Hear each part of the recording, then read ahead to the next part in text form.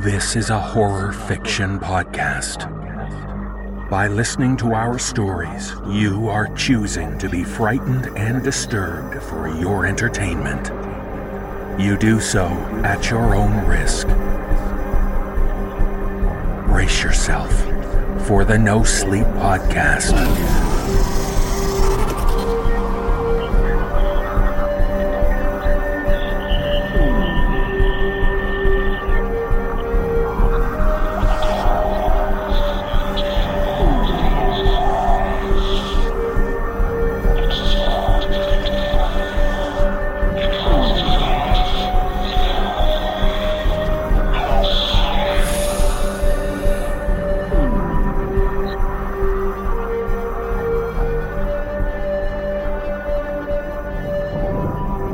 Season 6, Episode 22.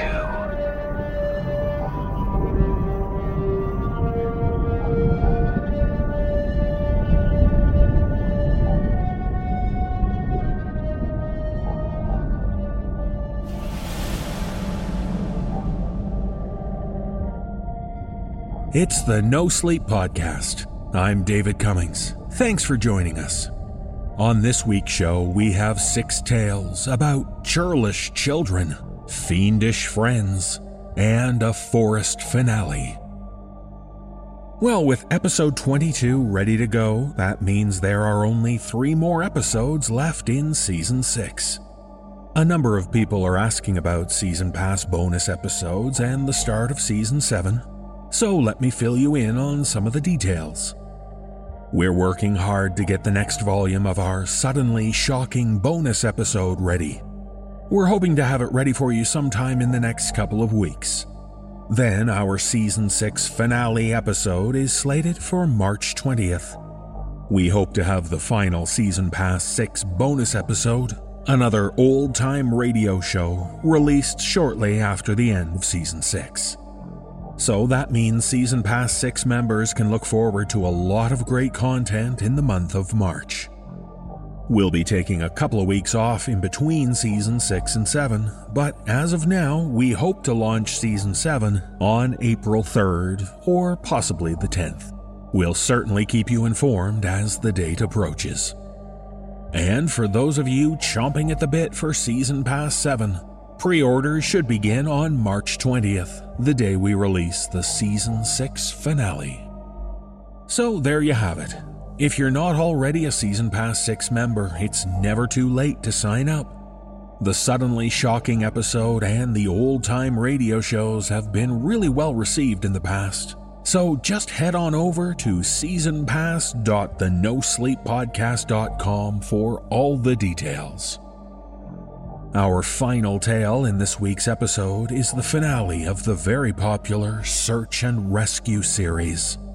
It's been quite the ride as we've learned of author R. Brower's experiences in the woods. I hope you're ready for one last trip into the forest. So let's wait no further and get this week's episode heading down the trail by starting the show.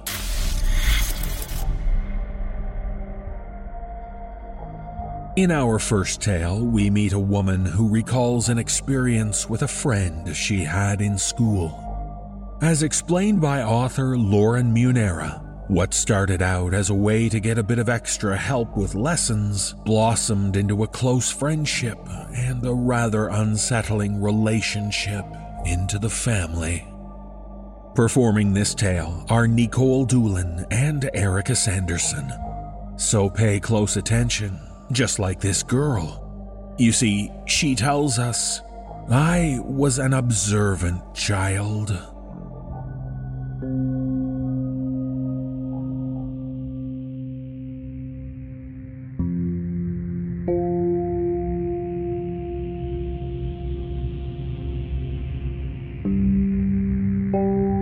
When I was young, I did a lot more seeing than speaking. I'm still the same way today. I was considered a dream child. So quiet, so calm, such a good student.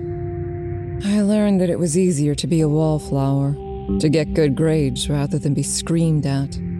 I learned that if I was as close to perfect as I could be, my life would be as easy as the circumstances would allow. And to give myself an extra boost, I practiced observing others.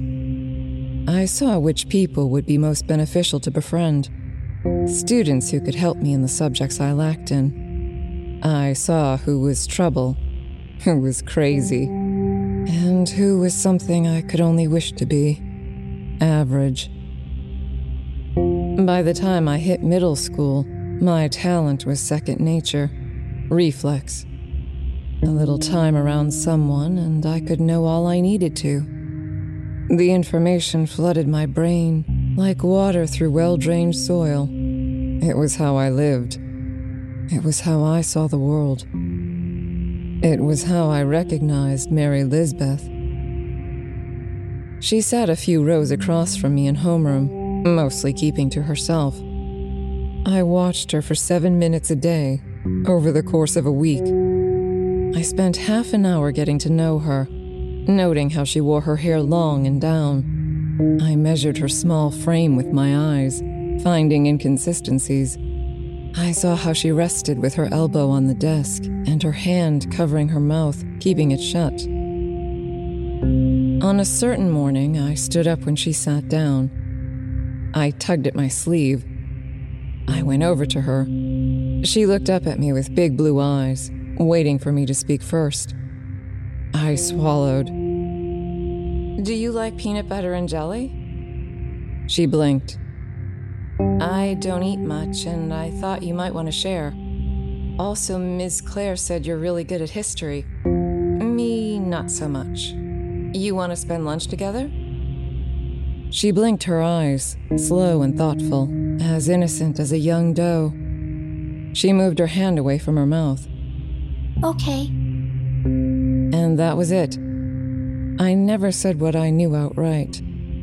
Mary Lisbeth never admitted anything. I passed off the extra sandwiches I would make and let Mary play games on my phone. I told her the plots of popular shows, and for a couple times a week, we would stay after school and break into the computer lab to watch episodes from them. Just because Mary Lisbeth was quiet didn't mean she wasn't funny. Just because she was troubled didn't mean she couldn't have a good time. She was a little like me, using what she could to make her life as good as circumstances would allow. I invited her to my house one afternoon. It wasn't for long, just an hour. Too afraid to get permission, she would later lie and say it was just another after-school day. As far as anybody knows, Mary Lisbeth never set foot in my home.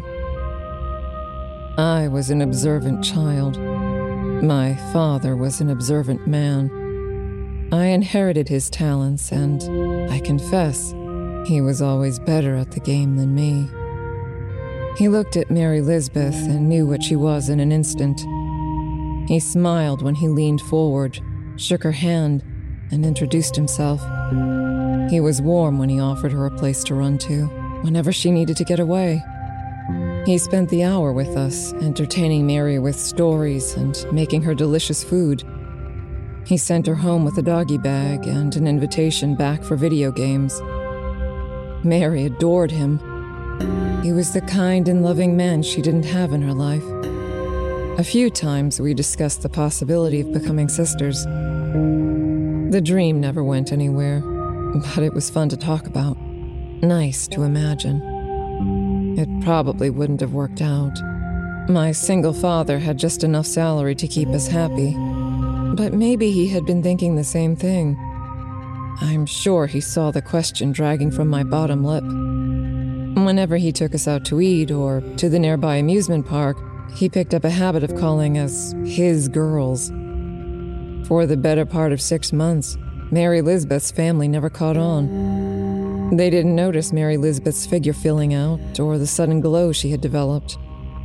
By the time the end of May rolled around, the air slowly growing heavy and humid, I thought I could predict the future.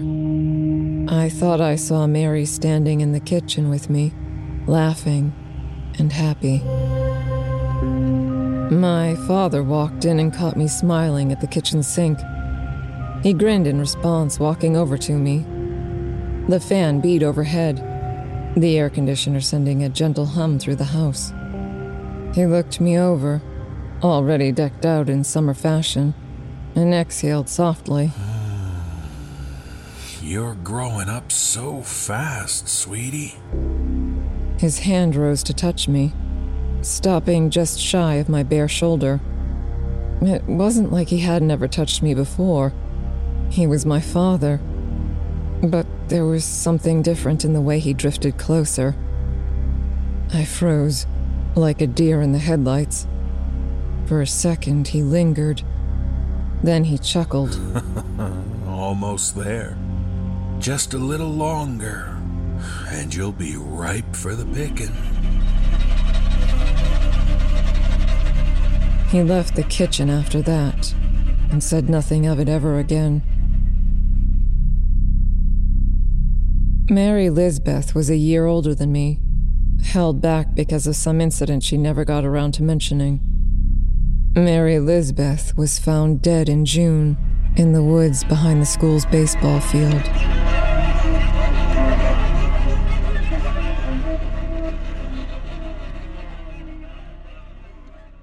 They blamed it on a father that had gone too far. They cited the multiple calls for domestic violence between her parents. They blamed the system, claimed it failed her. It was cut and dry. Her dad, too drunk to remember what he did or didn't do. His DNA had been on her, and his record provided all the extra evidence needed. It was all set in stone. I was an observant child. My father was a smart man. Only I heard the front door open at 2 a.m. Only I heard my father hushing a sobbing Mary Lisbeth on our front porch. Only I heard them walk down the front sidewalk, swing the gate shut, and head to the right. Only I could realize that our house was a 20-minute walk from school grounds. At 3 a.m., only I had my door cracked open so I could watch my father walk by with blood-soaked sleeves. In the coming days, I put the pieces together in silence. My father had made himself a ghost in Mary's life on paper. He simply drove us from place to place. Mary's family had never reported seeing him. They barely recognized me at the funeral. We were shadows against the wall, as we had always been, as my father had always intended us to be. Mary Lisbeth wasn't my first friend to die, but she was the first sister I had lost. I had honestly thought that my father was done, or at the least that he wouldn't have picked her. But she had gotten too beautiful, too lovely, too bright. She had become something a shadow couldn't stop himself from devouring. On the way home from the funeral, I felt him staring at me from the driver's side. Over the week, his eyes constantly tracked me. I felt him under my skin, crawling and waiting to rip himself out. My father taught me how to succeed on the sidelines all my life. He had given me all the tools to know my opponent inside and out, see their weaknesses, strengths, and faults. I should have been able to protect myself, should have been able to keep the wolf back from the door. But one night he grabbed my wrist and I knew what I'd always known. I was born to be caught. It didn't quell the desire to live, though. A fire burst within me, emboldening me to turn and shake him off, scream and kick him away. He pressed his hand over my nose and mouth, trying to suffocate the blaze. He slammed me against the wall, causing my vision to momentarily black. I fell to the floor, each blink torture. I saw his feet come towards me. I felt him grab my arms, ready to drag me God knows where. I thought I was hallucinating when I saw pale, bare feet standing behind his figure. I didn't believe it when he lurched backward. My breathing hitched in my chest as he stumbled and fell down the second-story staircase.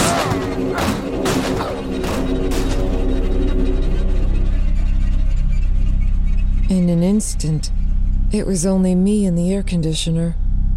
The humming reminded me to breathe. I got to my feet shakily, wobbling but supported by something I couldn't see. I didn't look to the foot of the stairs. I went straight to my room and grabbed my phone, wiped the tears from my eyes as I dialed authorities. They only increased into sobs, though, after I hung up, looking for the flashing lights through my window. After a few minutes, I caught my own reflection, a bloody, messy shadow of a girl. Behind me stood someone as bright as the sun. I turned, mind screaming out apologies and pleas. I found only cold air, blowing forward to kiss me on the lips, vanishing at the sound of sirens.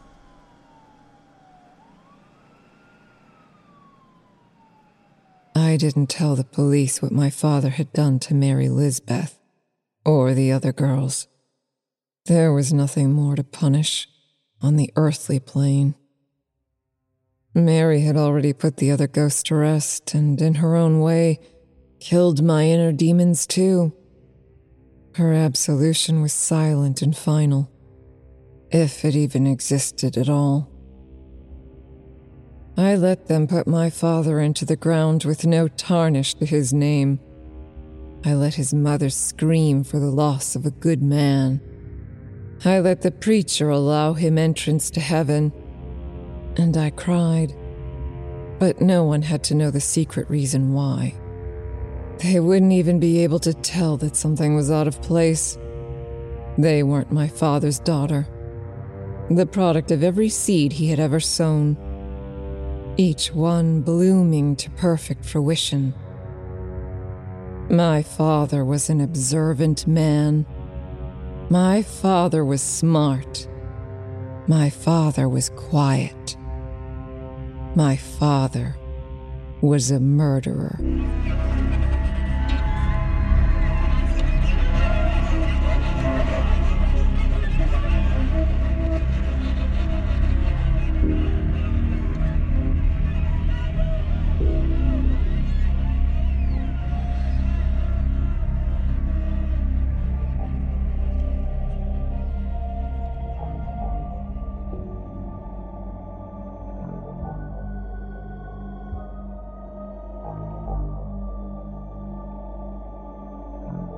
A lot of people are really into retro technology these days. The resurgence of vinyl records and old video games are some examples. But in this tale from author Alex Bayman, we meet a man who is enamored with an old, unique-looking TV set he finds at a yard sale. He buys it and gets it home, only to discover that what this TV displays is unlike anything he's seen or wants to see ever in his life. Performing this tale is David Alt. So forget the remote control and wireless smart TVs. This TV comes with a warning. Don't touch that dial.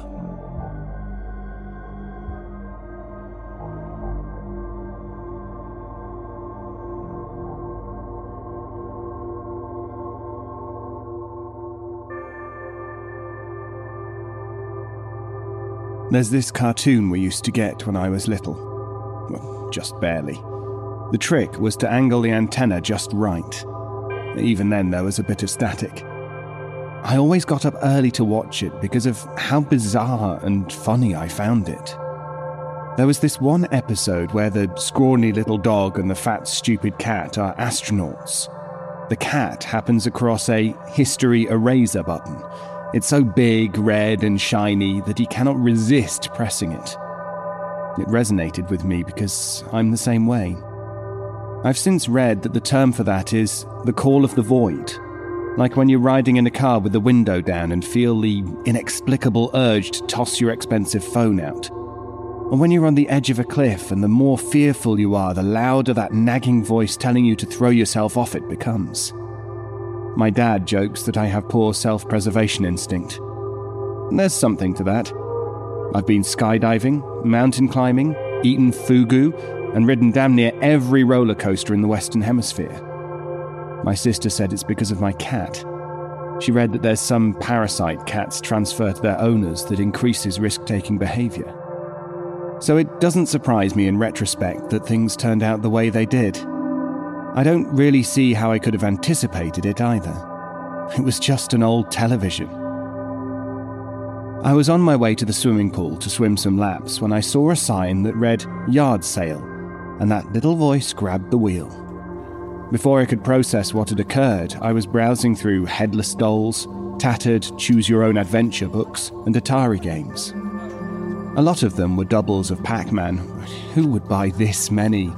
Who still plays Atari? I know some people are into retro games, but Atari games were like playing minimalist art. Blue square equals airplane, green square equals tank, smaller squares are bullets, lasers, or whatever. There was the Atari console itself, with the wood grain panel and multitude of silver switches on the front. No thanks. It was the television next to it that caught my eye. I'd never seen one like that until then. Where most old TVs enclose the picture tube in the box, this one was a box that resembled an old radio with the picture tube above it on a swivel mount. Sort of like a computer. I couldn't resist the styling. There was one oddity though. No channel selector. I asked the middle-aged, curly-haired redhead manning the cash box about it. She joked that it was her grandfather's and they only had one channel back then. I pressed the matter until she threw up her hands and admitted she'd never so much as touched it until today. I scoured every inch of it, eventually finding what I figured for a brand. In Russian. The woman, evidently not one to abide looky-loos, asked if I was going to buy it or not. For £25? It was a tough decision, but I was in love with the retro aesthetic and curious about who really made it and when, so I plonked down the cash and lugged the beast to my car. Some clothing from the back seat wedged against it kept it from shifting about as I drove. Picture tubes are fragile, and I didn't expect that the woman from the yard sale would give me a refund if I brought it back in pieces. If it ever had a warranty, there was surely nobody left to honour it now.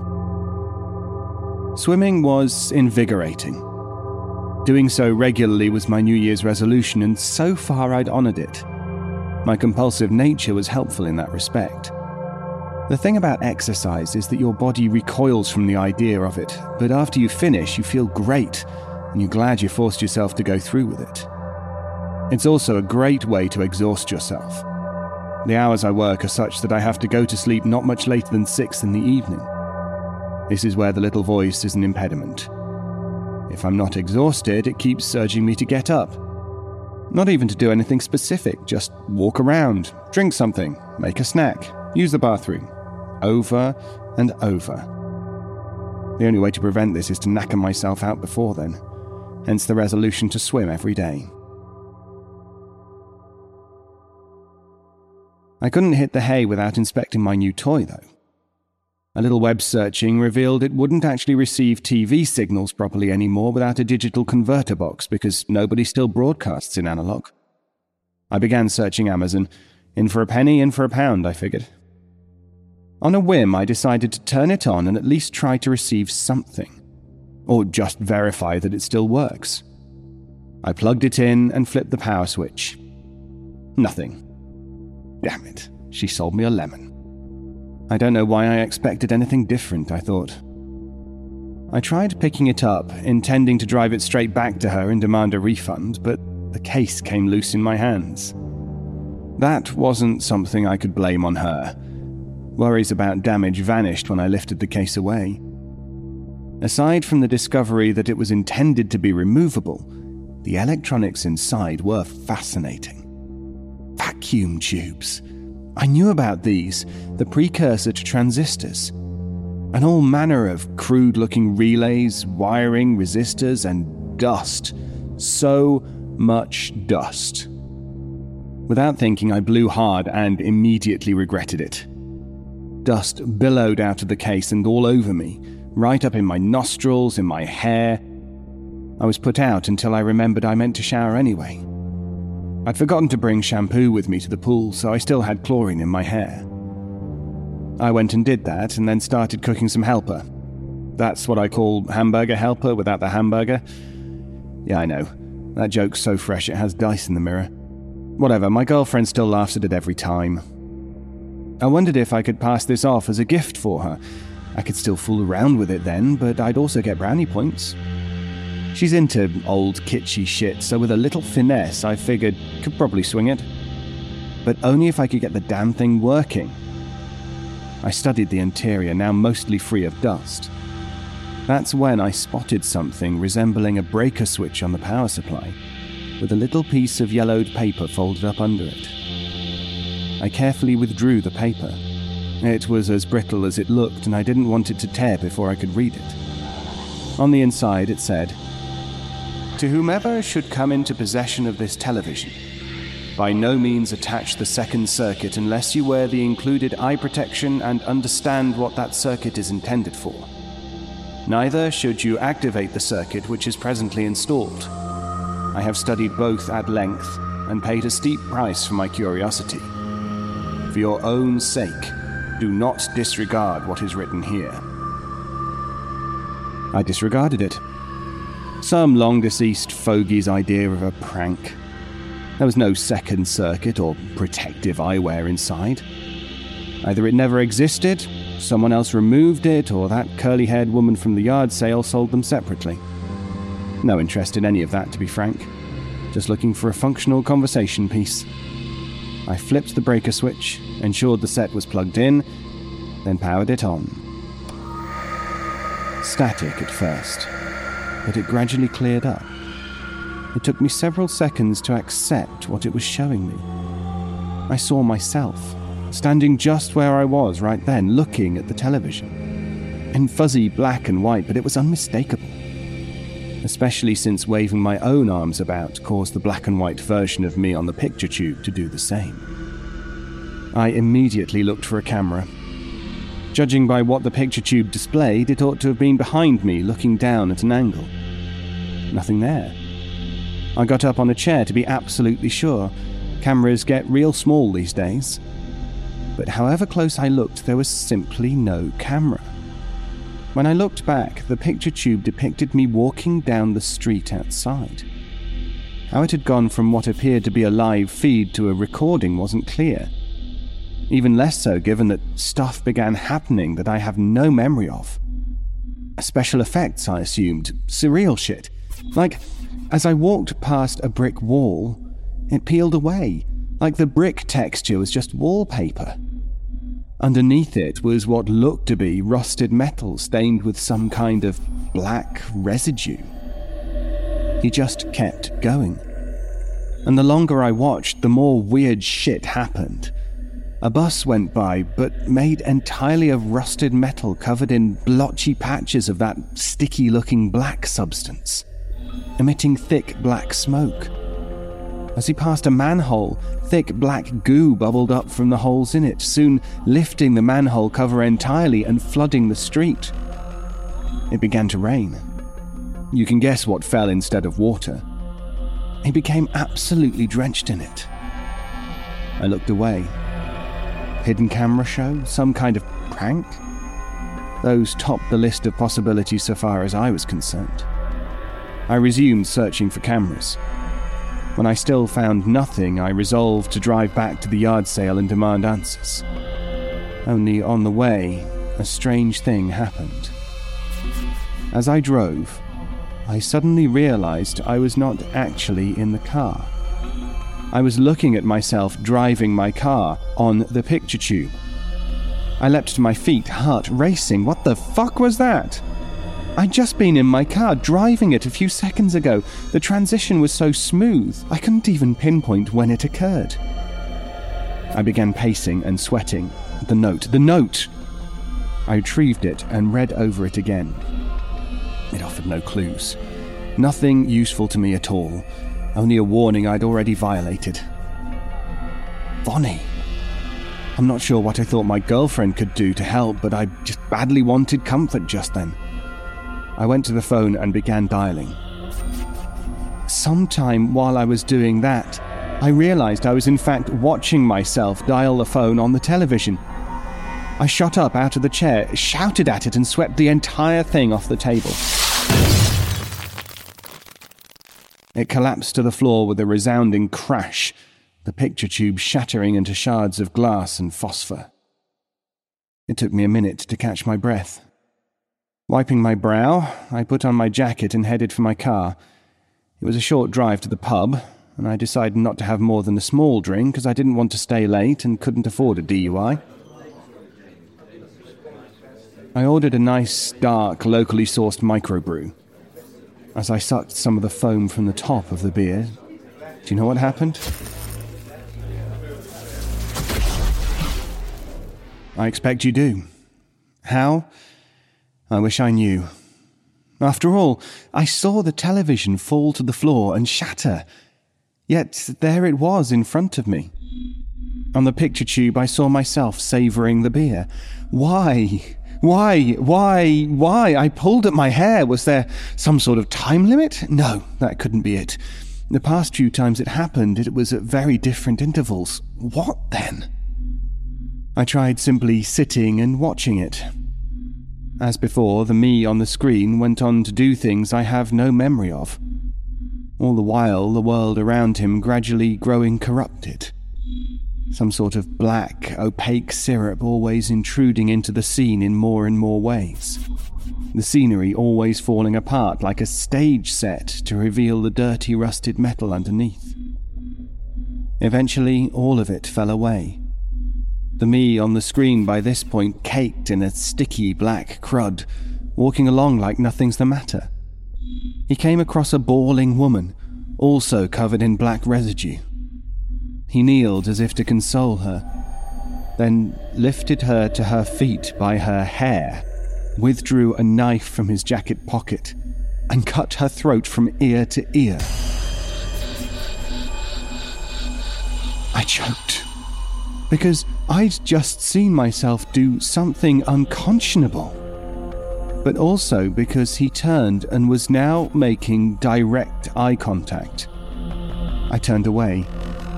Out of the corner of my eye, I could see him rush the screen, gesturing as if trying to maintain my interest. I threw a blanket over the television, reasoning that I apparently couldn't destroy it, and I tried to get some sleep. I did, too. It looked quite restful on the picture tube. I buried my face in my hands and struggled not to cry. How could this be happening? Was I losing my mind? I unplugged the television and was not at all surprised when that made no difference. It didn't have to hide anymore. Didn't have to pretend. I tried everything you can imagine. Then the really desperate stuff. I rapidly lost count of the suicide attempts.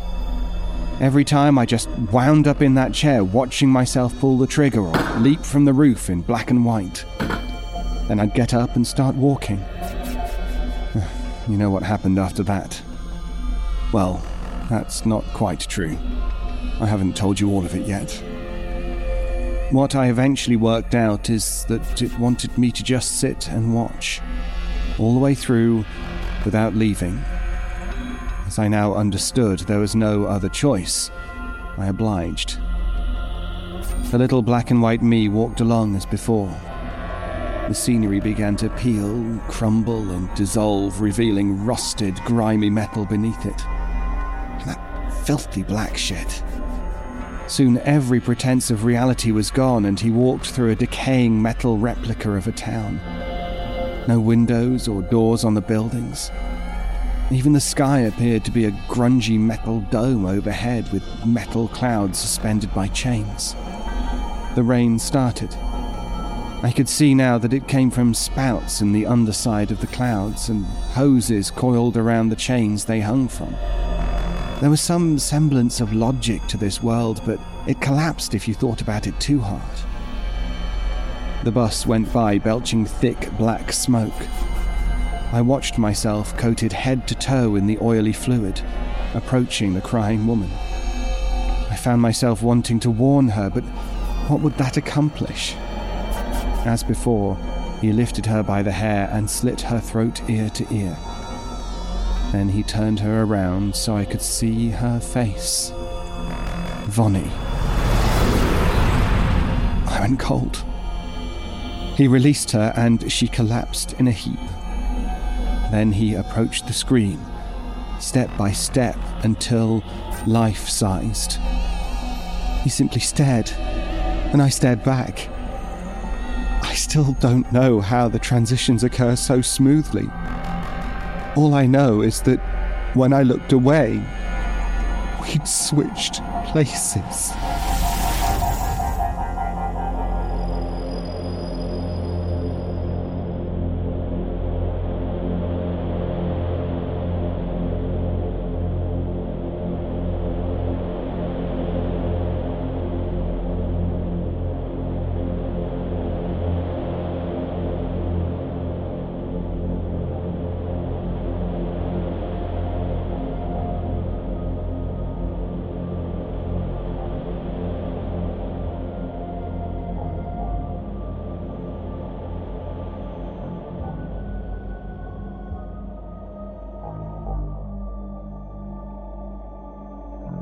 When you find yourself trying to support a close friend struggling through the agonizing stages of grief, you have to expect to deal with some strange behavior.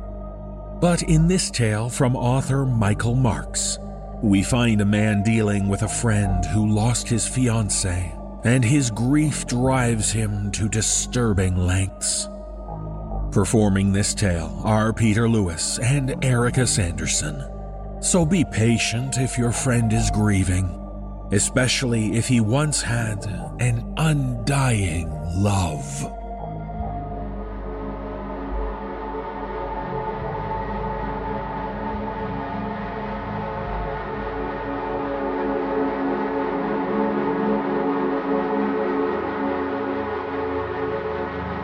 It started with a text from my friend, Alex.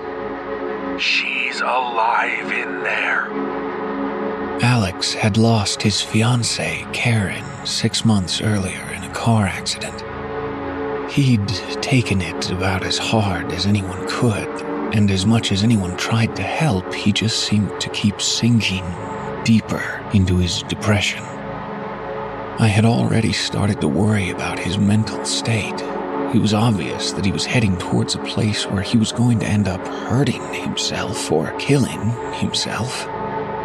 I and others had already tried to get him help, but it was rare he would even speak to us or leave his house.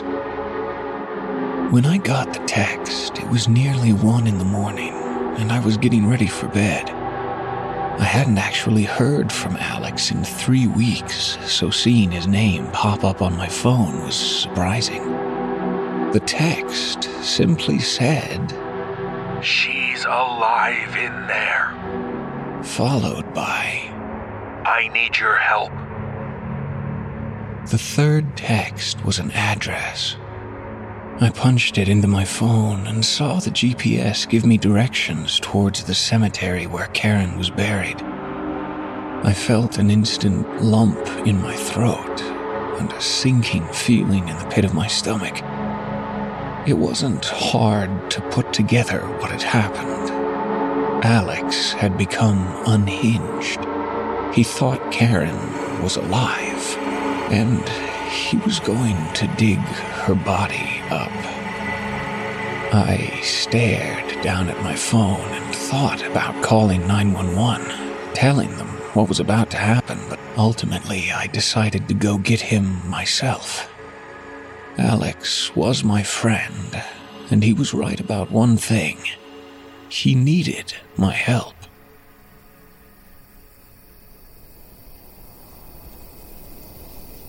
When I arrived at the cemetery, the gates were locked, but the wall was scaled with a little effort. I huffed and sighed as I dropped down on the other side and started looking for Karen's grave. It didn't take me long to spot a dim orange light off in the distance. I could even faintly hear the sounds of someone digging. I was too late. He'd already started. I checked my pocket for my phone. In case he wouldn't come with me, I decided I would call the cops. He needed help, and I was going to make sure he got it, no matter what. As I approached the graveside, I saw him digging furiously. He'd already made it down a few feet. He looked up at me briefly and smiled. He was lit only by a lantern set next to the headstone, and the low, dim orange light gave him an almost sinister appearance. I see you got my message. He looked horrible. His body was thin and emaciated. Dark circles were prominent under his eyes, and he was covered in filth from digging. I did. It was all I could manage to say as I stood there staring at my friend, who looked like he was dying. Good. I brought an extra shovel. He nodded towards the pile of dirt he'd made where another shovel stood stuck in the ground. Give me a hand here. We gotta get her out. He returned to work. I walked towards the grave with my hand outstretched, ready to appeal. I didn't know what to say, though. The sight was so unnerving and sad. He and I were friends. I was supposed to be best man at his wedding. The words were stuck in my throat, and I felt more like I was just going to start crying. Alex looked up at me again, a confused look on his face. Dude, are you just gonna stand there? He laughed a little bit and tossed out another shovelful of dirt. Come on, grab the shovel and help me out here. Alex. I choked back the sadness I felt and tried to keep myself composed to some degree. Alex, Karen is dead. He finally stopped digging. I watched as he slowly turned his head towards me. His face was somber and so gaunt, it almost seemed like his skin was hanging off his skull. I saw behind his eyes that his brain was attempting to apply reason, to see what I said as truth. Suddenly he shook his head no, like a spoiled child that refused to listen. You don't understand, Adrian. You just don't. He started digging furiously again, and his tone suddenly became indignant. I asked you here to help me with this. If you aren't going to do that, then just leave. I am trying to help you, Alex. She talks to me, you know.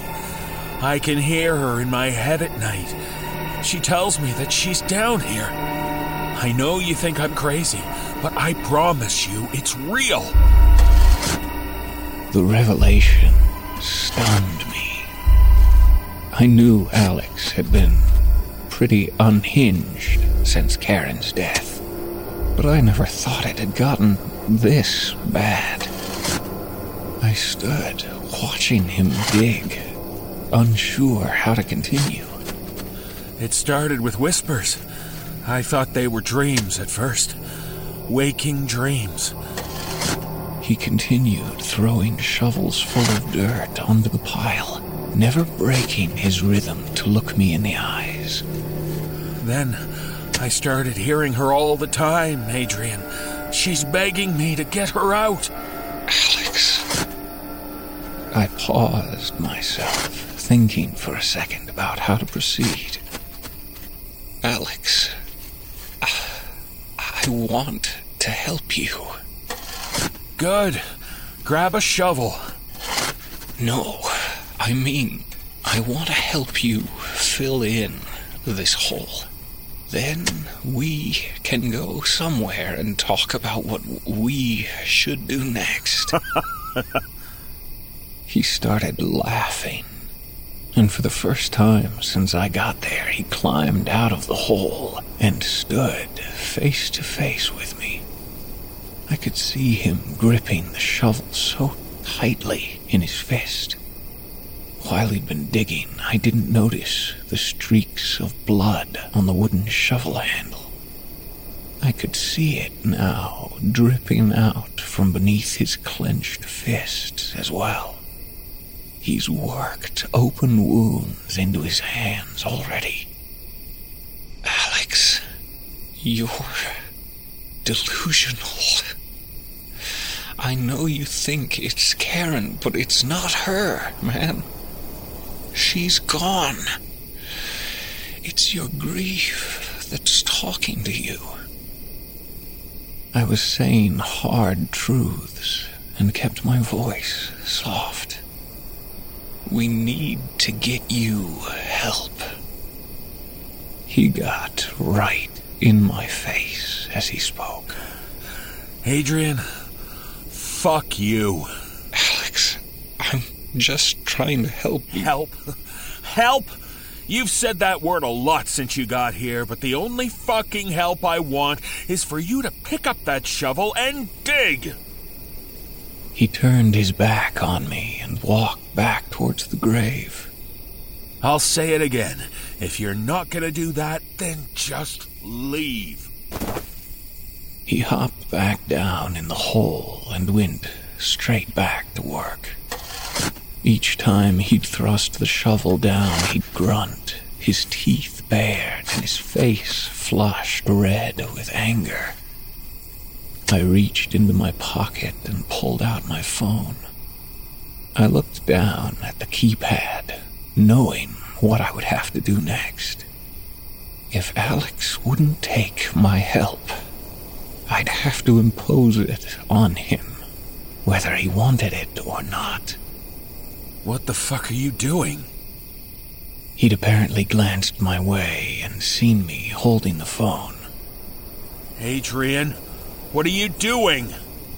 I'm calling the cops, man. This is wrong. What you're doing is wrong. And maybe if they take you in, someone can get you what you need. I looked back down at my phone and tapped in 911. But before I could even press send, I saw Alex rushing towards me with the shovel raised to strike. There was a flash of pain, and then darkness.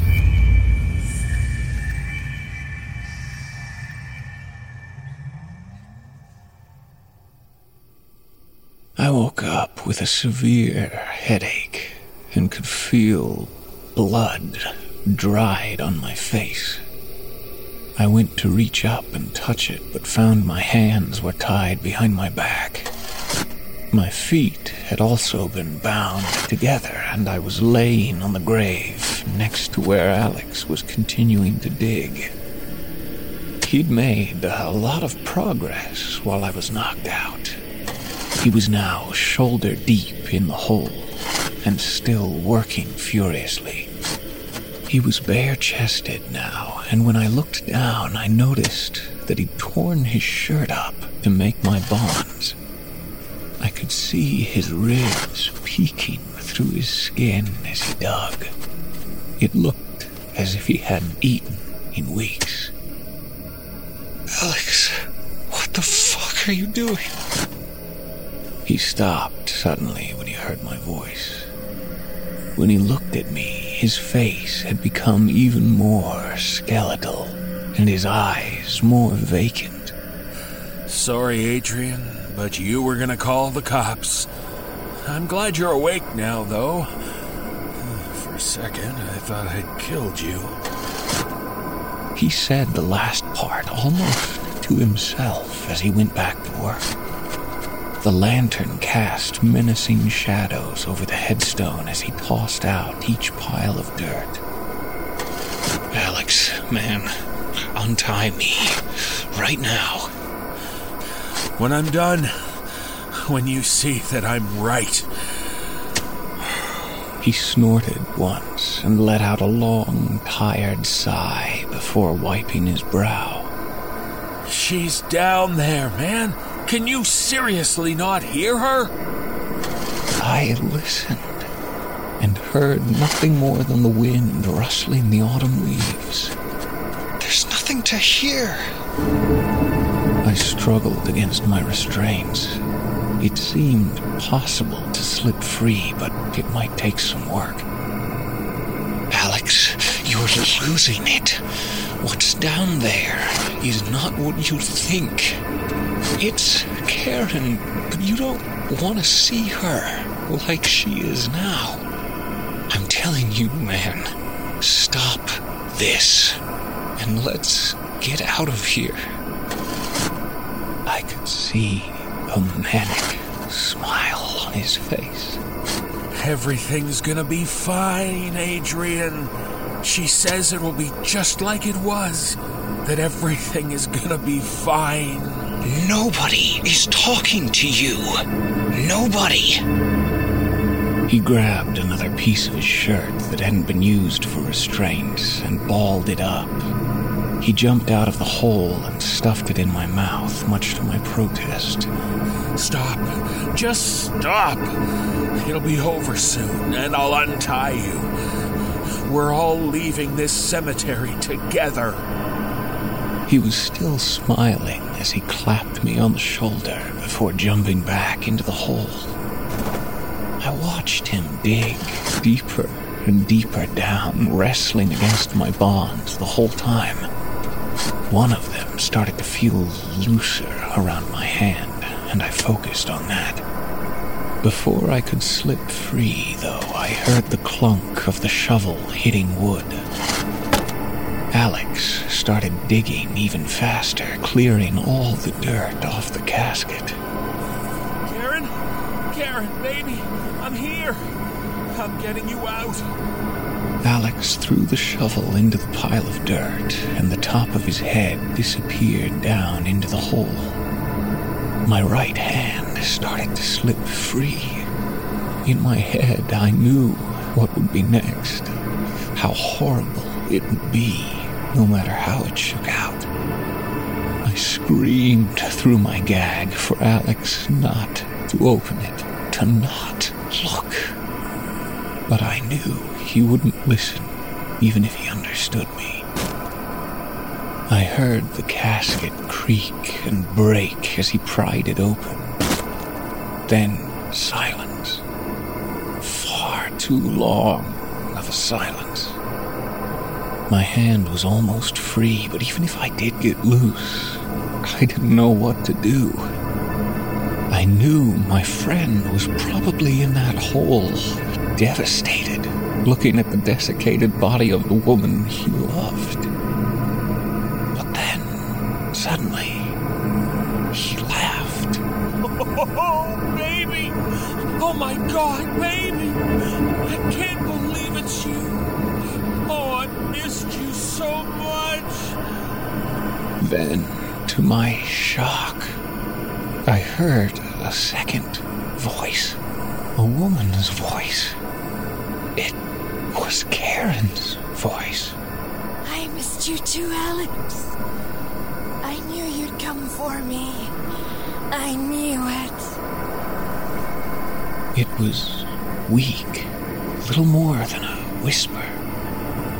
I stopped working against my bonds, unable to reconcile with my brain what my ears had just heard.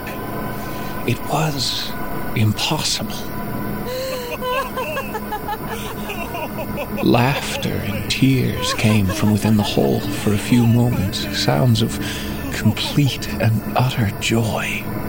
The sound of lovers reunited under impossible circumstances.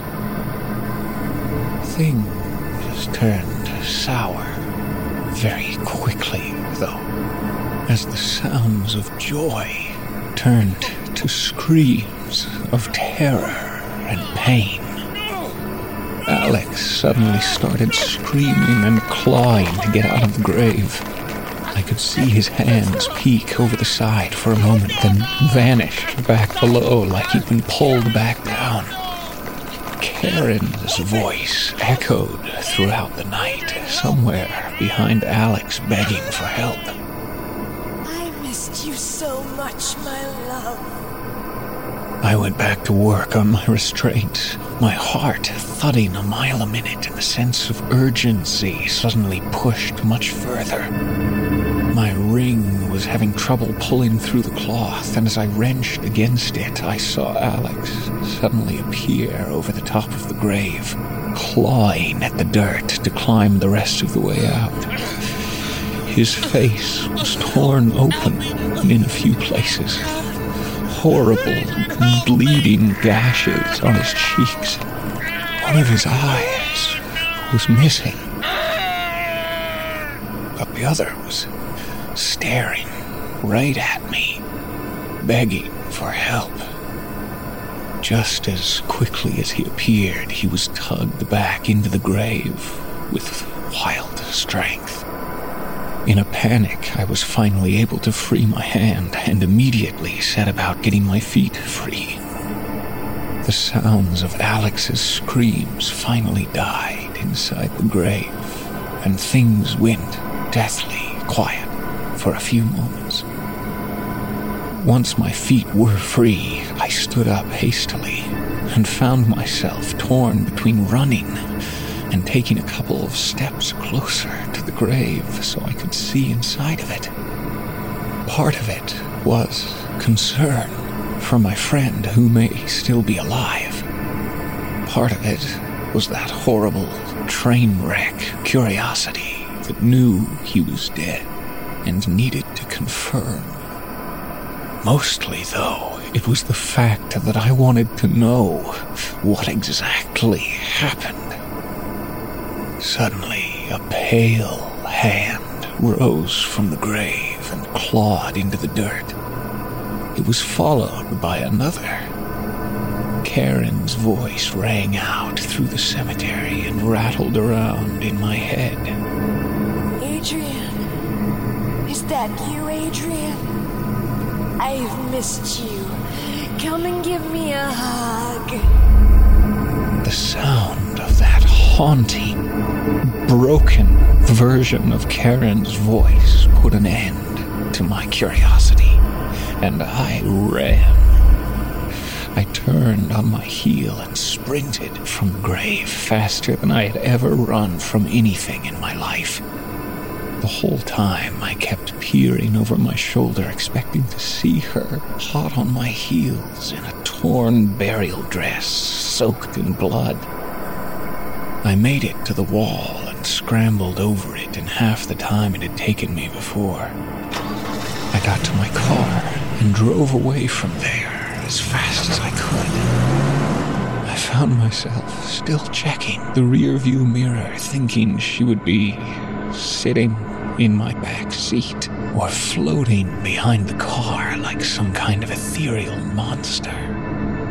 Sometimes I still look behind me, expecting her to be there, saying she missed me, asking for a hug, and ready to finish what she started with Alex.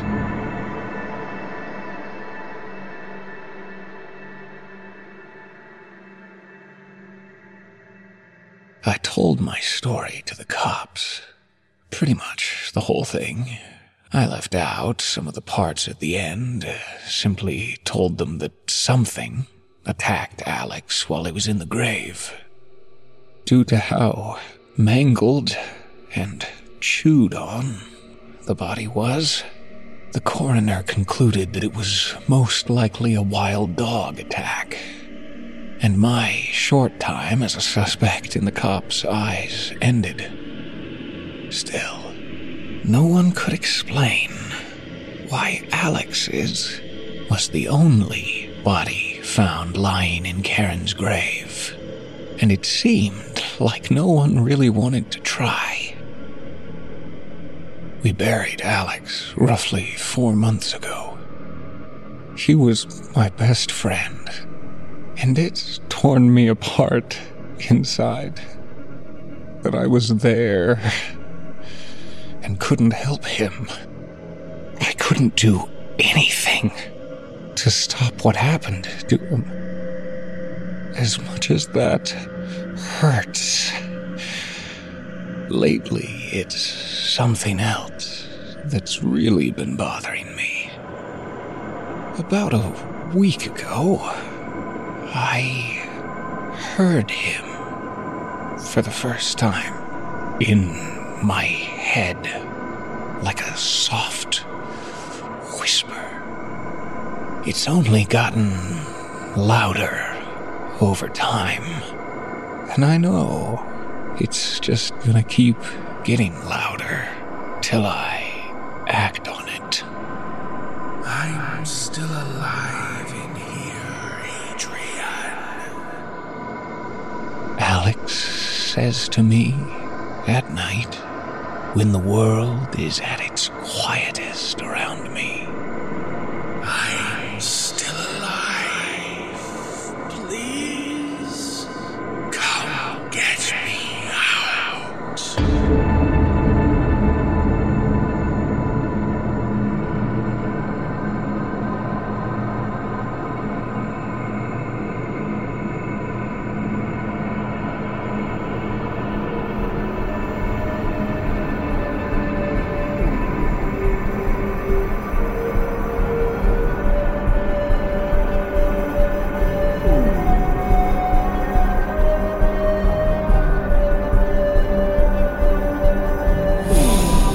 Your nightmares are now over.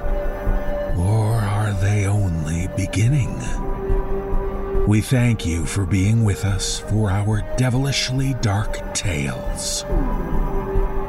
If you would like to find out how you can hear the full-length versions of our audio program, please visit the NoSleepPodcast.com to learn about our Season Pass program.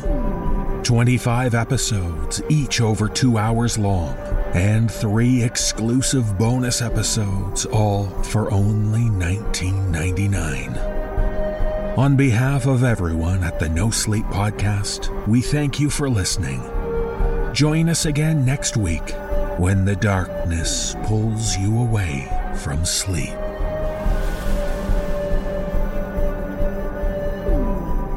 This audio program is copyright 2015 to 2016, Creative Reason Media, Inc. All rights reserved. The copyrights for each story are held by the respective authors. No duplication or reproduction of this audio program is permitted without the written consent of Creative Reason Media, Inc.